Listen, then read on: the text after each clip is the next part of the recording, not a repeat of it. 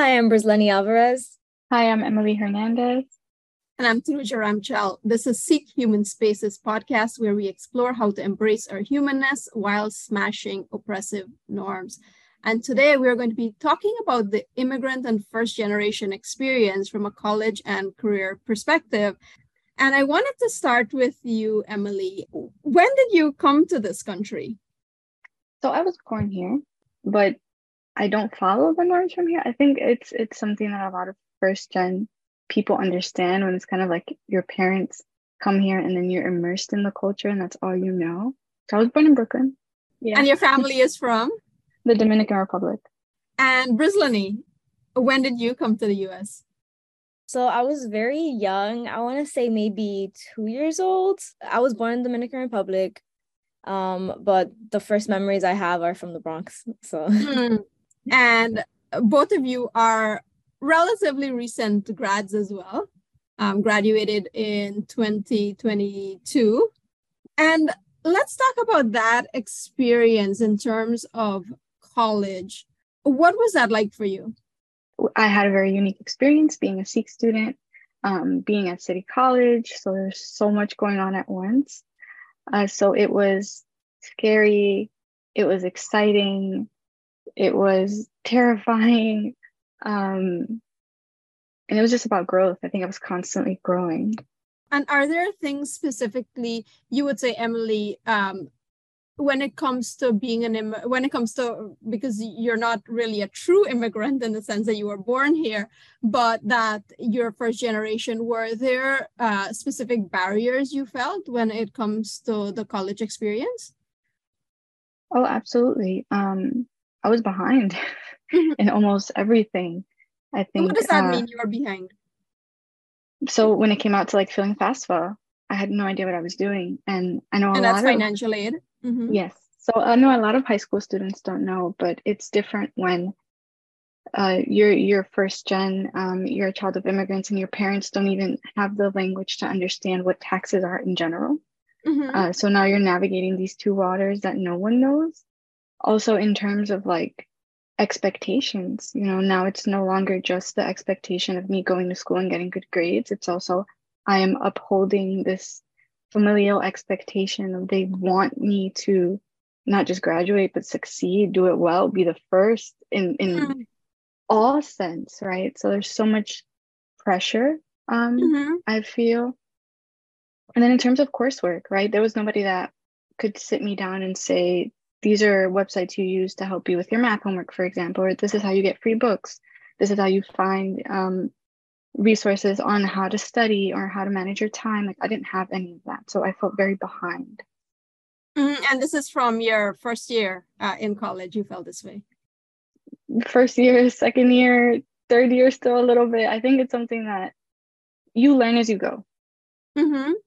Brislenny, what challenges did you have specifically as a result of being an immigrant and a first generation student? I feel like I really relate to what Emely just said, because when I was like 10 years old, I was translating legal documents for my mom and my dad, translating what the doctor is saying to them. So it's kind of like you have to kind of grow up at a faster pace. And then when you're going into college, you don't really know what's going on because there was nobody else to guide you. So there was no one, my parents couldn't tell me, oh, this is how you're supposed to do it. This is what you're doing. No, you learn as you go. And you better be lucky that you're learning it as soon as possible rather than later, because then it could really mess you up. And what was your approach in terms of dealing with that the fact that you felt like you were forced to grow up and that you were, learning, they say like you're building the plane as it's flying in the air. What was that like for you? I'm not gonna lie, it was really annoying. It was really annoying, but it was something that I had to do. So I couldn't just put it to the side and say, oh, you know what, I'm not going to do this. I'm a kid. No, I had to tell myself, oh, I need to do this because my parents need me and they need my help. One thing that I need to do, and as an immigrant daughter and as an immigrant myself, it's like, I need to be able to help them. And sometimes it might feel like a burden, but it's something that we have to carry. Yeah, and this is something I hear often from students who are immigrants or first generation, where they talk about that parental pressure and also the guilt that comes with being an immigrant and knowing the sacrifices as well that their parents made or their family made in order to leave their home country to come to the US. To both of you, did you feel that pressure at all? Absolutely. So I am the first in many sense. I was the first granddaughter, the first daughter, the first niece, the first cousin, the first everything. So there's always this burden of being put on a pedestal and kind of being expected to know everything, right? And the thing about being put on a pedestal is that you grow up being scared of heights. So it feels like every step you take, you're walking a tightrope, and you're scared of falling over, saying the wrong thing, doing the wrong thing. So like Brislenny mentioned, the expectation of knowing at 10 what medical terms are. Like, who knows that? I don't, even as an adult, it's kind of like I have to Google it half the time. Or this expectation of having all the answers always for the world's problems at any given moment, no prep time. So yes, absolutely, I carry that. Yeah, and just listening to you speak, I can feel how challenging that must be. That it's not only the expectations, like parental expectations or expectations of grandparents, but now like all of these other people who are looking up to you and being a role model for them. And it feels like, oh, I can't do this wrong, and I can't fail when you're also trying to figure it out at the same time. Yeah, I totally feel that when you talk about it. And Brislenny, what was that like for you in terms of pressure from family or parents? Well, I'm the youngest, so I have an older sister and an older brother, but I'd say the pressure comes from like, let's say my family made the sacrifice to come here from the Dominican Republic to give me and my siblings a better life. So if I fail at something, it's kind of like their sacrifice is going to waste. Like I'm not working hard enough for the sacrifice to be worth something. It's kind of like I recently just saw an episode of Never Have I Ever. I don't know if you two have watched it. Yeah. I love that show. Yeah, me too. It was on episode 8 where the main character, Davy, she didn't get into any colleges, but she lied to her mother and told her that she got into all of them. And then she was like, David was going to complain, but her mom came to her and spoke to her. And she was like, oh, I was iffy about coming over here from India, but now I know that my sacrifice was worth it because you were able to do all these things with your great accomplishments. And in that moment, she felt so horrible about herself because she wasn't able to get into colleges. And it's kind of like that feeling where you have to be great. You have to be the best at everything just so your parents know that what they did for you and what their sacrifice was worth something. So it's a lot to deal with as a young woman growing up. That pressure is really, really difficult to hold on to. And as you were saying that, I was also thinking that, based on that experience and that pressure to get it right, that a lot of times as an immigrant or first generation, your needs are being placed on the back burner because now the focus is on, I can't let other people down, and not even being able to check in with yourself. Like, what is right for me? What is it that I truly want? And which brings me to like the topic of career. How was that process for you? Because, obviously one of the biggest reasons people go to college is that they're looking to make the decision about what is it that they're going to do for their career and choose a field to pursue. How did the experience of being an immigrant and also being first generation impact that decision for you, Brislenny? So I've always liked school. Mm-hmm. I've always been like the valedictorian and salutatorian in like elementary school and middle school, but I've only ever worked that hard because I wanted to make my mom proud. Like, I'm in college, I finished college, but this degree is for her. She never got to finish college, so I want to make her proud. That's my ultimate goal. And sometimes you could kind of get lost in that because are you really doing it for yourself or for somebody else? Yeah. And you kind of forget to just be a kid and have fun. Yeah, and I remember us having a conversation as well where you were telling me that one of the reasons you chose psychology was because of the influence of your mother and how she is someone that helps other people and all of that. So it does sound like a lot of what influenced you came from that. Yeah, I'm curious as well, Emely, for you in terms of choosing a major and deciding on your career path, how much of it was as a result of the expectations that were placed on you?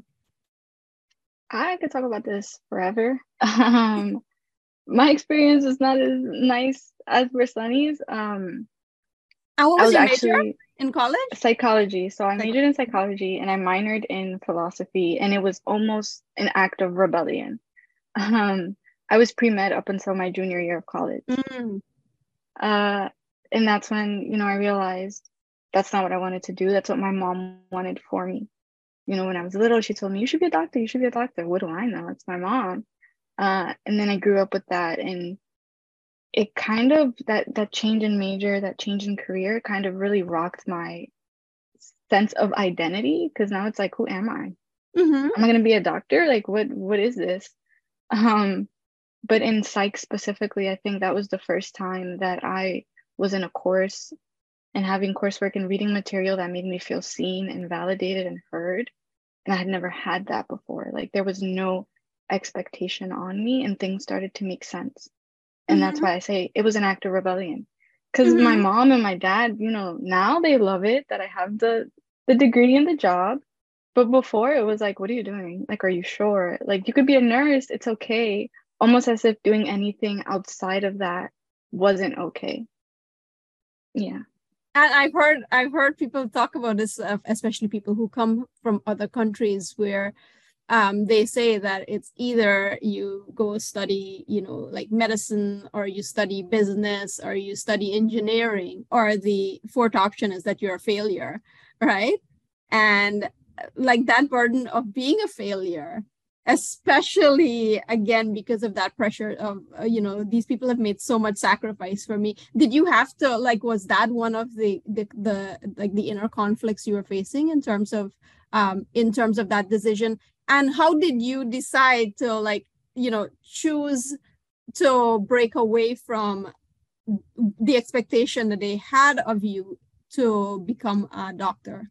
Yeah, I think I still grapple with the fear of failure because this expectation that's been placed on me my whole life is almost a part of me now.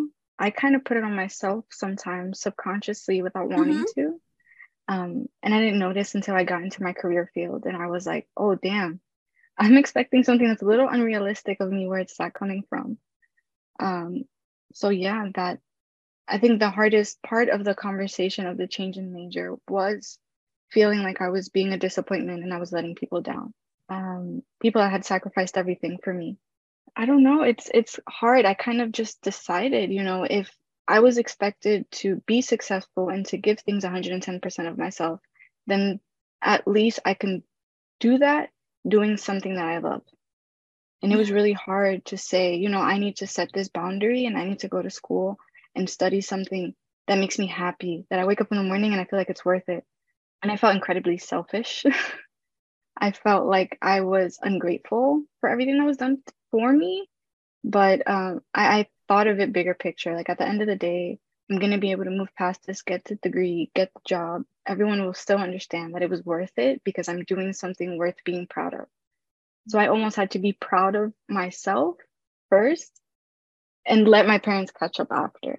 You know, as you're speaking, I also think of your parents having a very different experience of what it means to be in a successful career. And also as you're in college and you're being exposed to different fields and beyond the four that are acceptable, like the medicine and the and business or engineering or law or whatever, like as a college student is being exposed to that, which is one of the biggest reasons people go to college as well, to have that exposure and to be able to explore that you are going to see options that they probably were not able to see. So it's also, difficult to convince them unless they are seeing proof that this is actually something that I can, have as a career, and I can make money and I can be successful.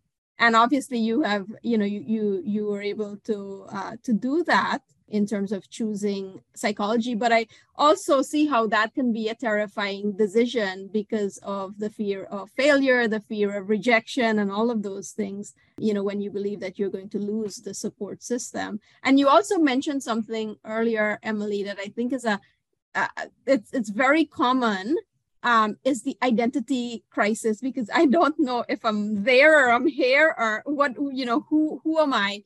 Did you ever feel that, like, that you needed to be someone else in college or in your career?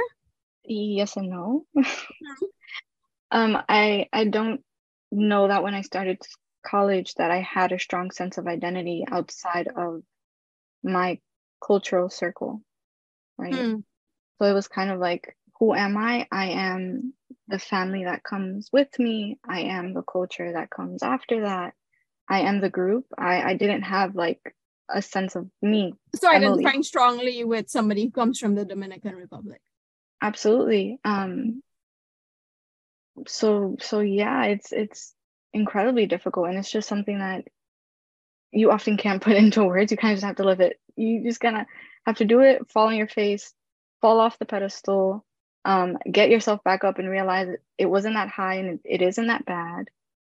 I'm wondering, did you ever feel the need to assimilate? Absolutely. And then resistance immediately, because I feel, again, ungrateful. Because like, why am I rejecting your culture? Yeah, like, why am I rejecting where I come from and what I know? And then you're in this weird space of in between. I'm not from here, I'm not from there. Who am I? What am I? And then you find other people. Fortunately for me, going to CCNY, I found other first-gen students, and it was kind of like we were able to build an identity together of, this is what we are both, and we are neither, we are us. Yeah, and community is so important in terms of helping, someone navigate this, because it is a crisis in terms of, where do I belong? And one of the things that I've also been learning and exploring myself, being an immigrant, and I came here, when I was in high school. So it was at a period where, you've established an identity already in one country, and now you're coming and you have to navigate this whole different culture. And I'm coming from Guyana, which is completely different from you're in a big city in New York, and it's night and day. And to be able to, how do you deal with that, like in terms of who am I now?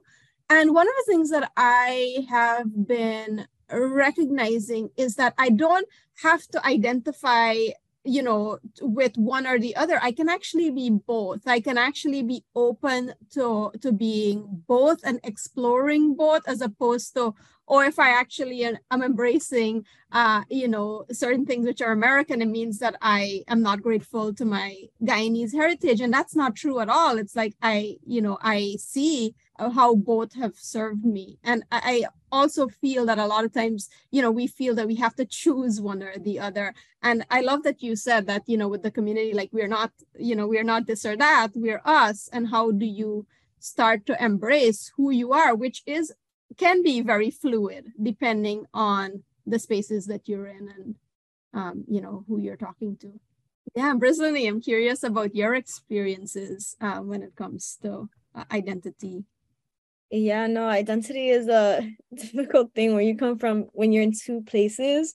I feel like if I go to DR, I'm not Dominican enough. And if I'm in America, I'm not American enough. I remember one time I posted for the Dominican Independence Day, and my cousin swiped up and was like, "Oh, you're not Dominican." I'm like, "What are you talking about? I'm not Dominican." I was literally born there, but I guess since I lived all my life in New York, I'm just American. But I can be, like how you said, I can be both. I can embrace both things, but it's hard because all you really want to do is fit in. And if you don't fit in one place and you don't fit in the other place, it's like it makes you feel like you fit in nowhere. Like a misfit. Yeah, like a misfit. Yeah, so it just really sucks. But just learning how to embrace both of those cultures and both of the environments that you've lived in and lived through is, I think, the most important thing, because there's always going to be people that say that you're not Dominican enough or you're not American enough, but you just have to be okay with being you and embracing both. Yeah, that's so powerful, because it's quite easy to, get sucked into this not enoughness, wherever you go. So now it's like wherever you go, you're never enough. But also, how do you embrace who you are uniquely as a human? How do you embrace your humanity? And even that not enough feeling, it's very valid, because I know a lot of people experience this, me included, when you're in spaces that you feel like, oh, the way that I speak is not good enough, or the way that I dress is not good enough, or, whatever it is. And to recognize, no, it's not that it's not good enough. It's that, I'm bringing my my unique self to the situation, and that's part of embracing diversity. And a space that doesn't have room for you is not inclusive, and that's not there's something wrong with you. And it can also be like for a college student, that can be a difficult process to actually get to that point, because I feel a lot of times as well, what students are being pushed towards is this integration and assimilation.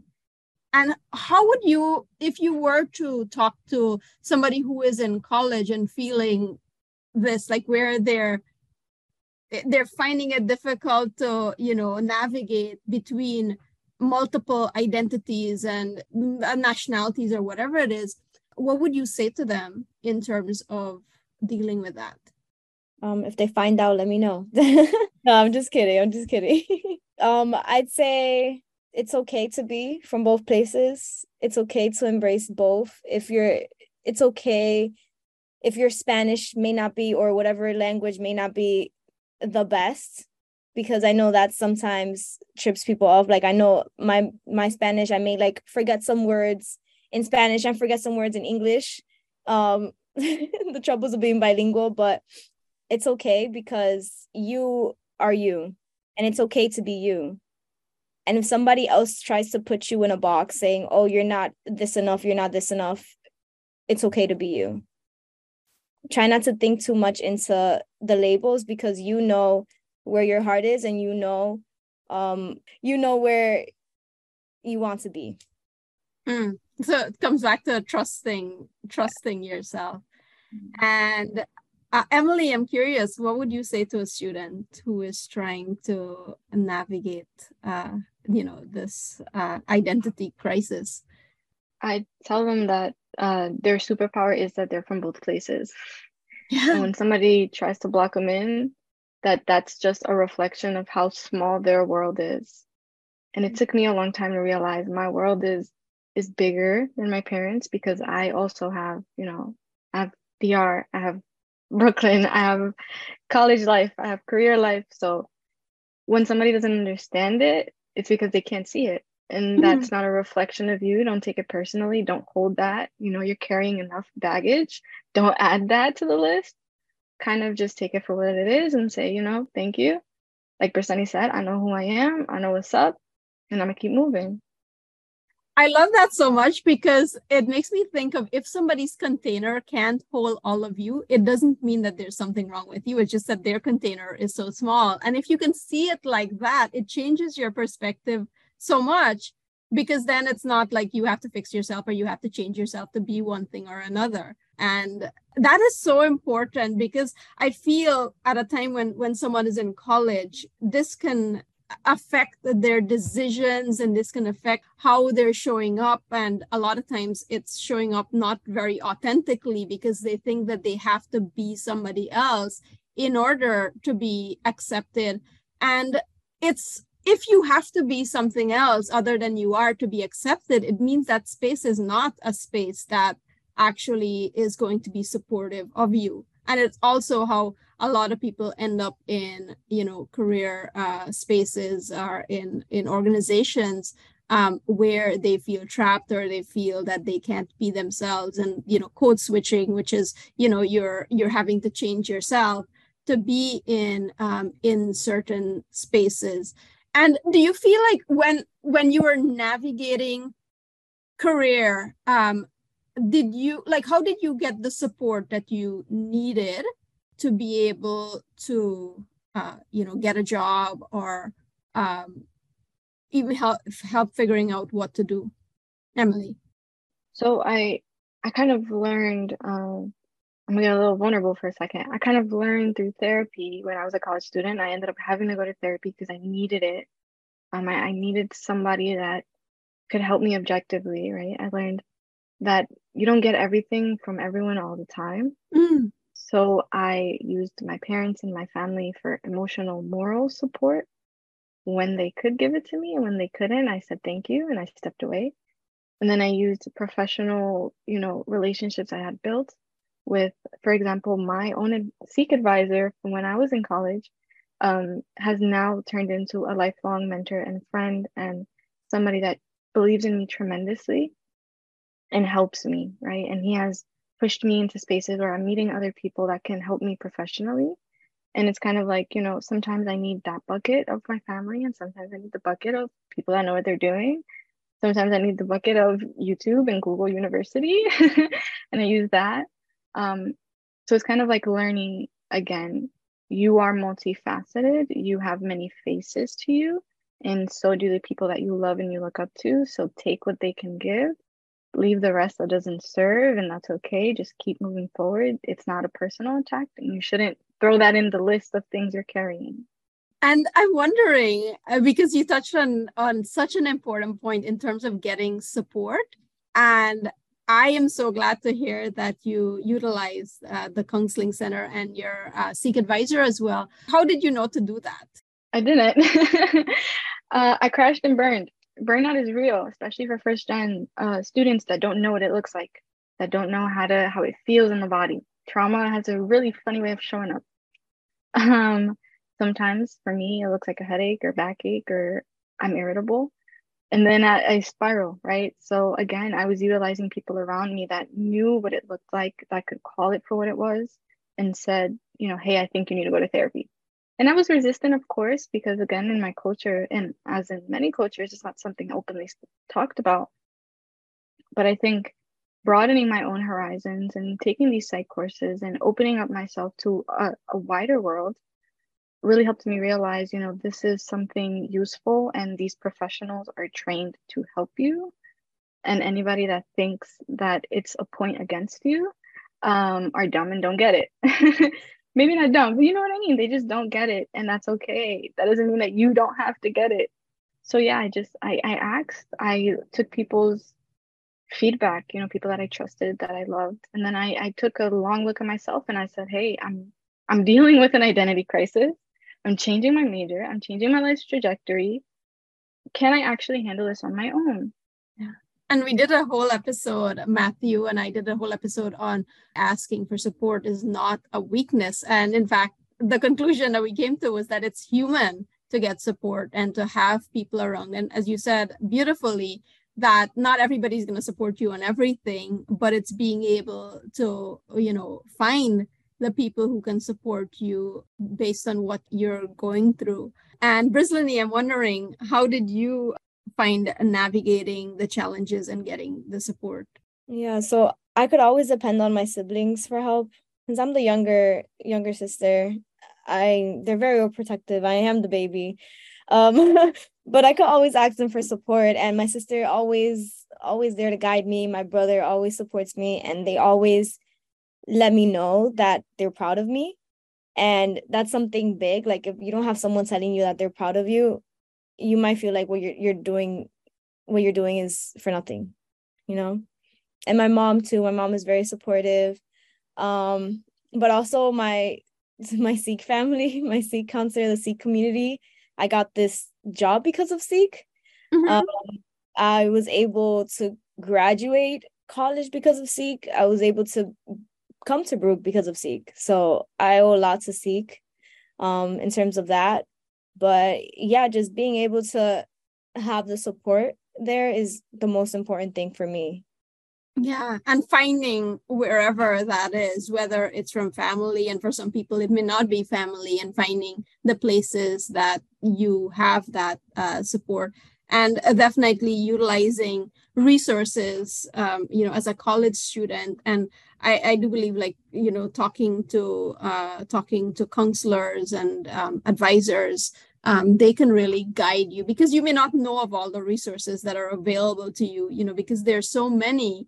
And especially if you're a first generation student and you've not been exposed to college previously, just even navigating, figuring out college itself is a difficult experience, much less getting into the nitty gritty of, resources that are available to you. But even navigating college to say, hey, this is something that I need help with.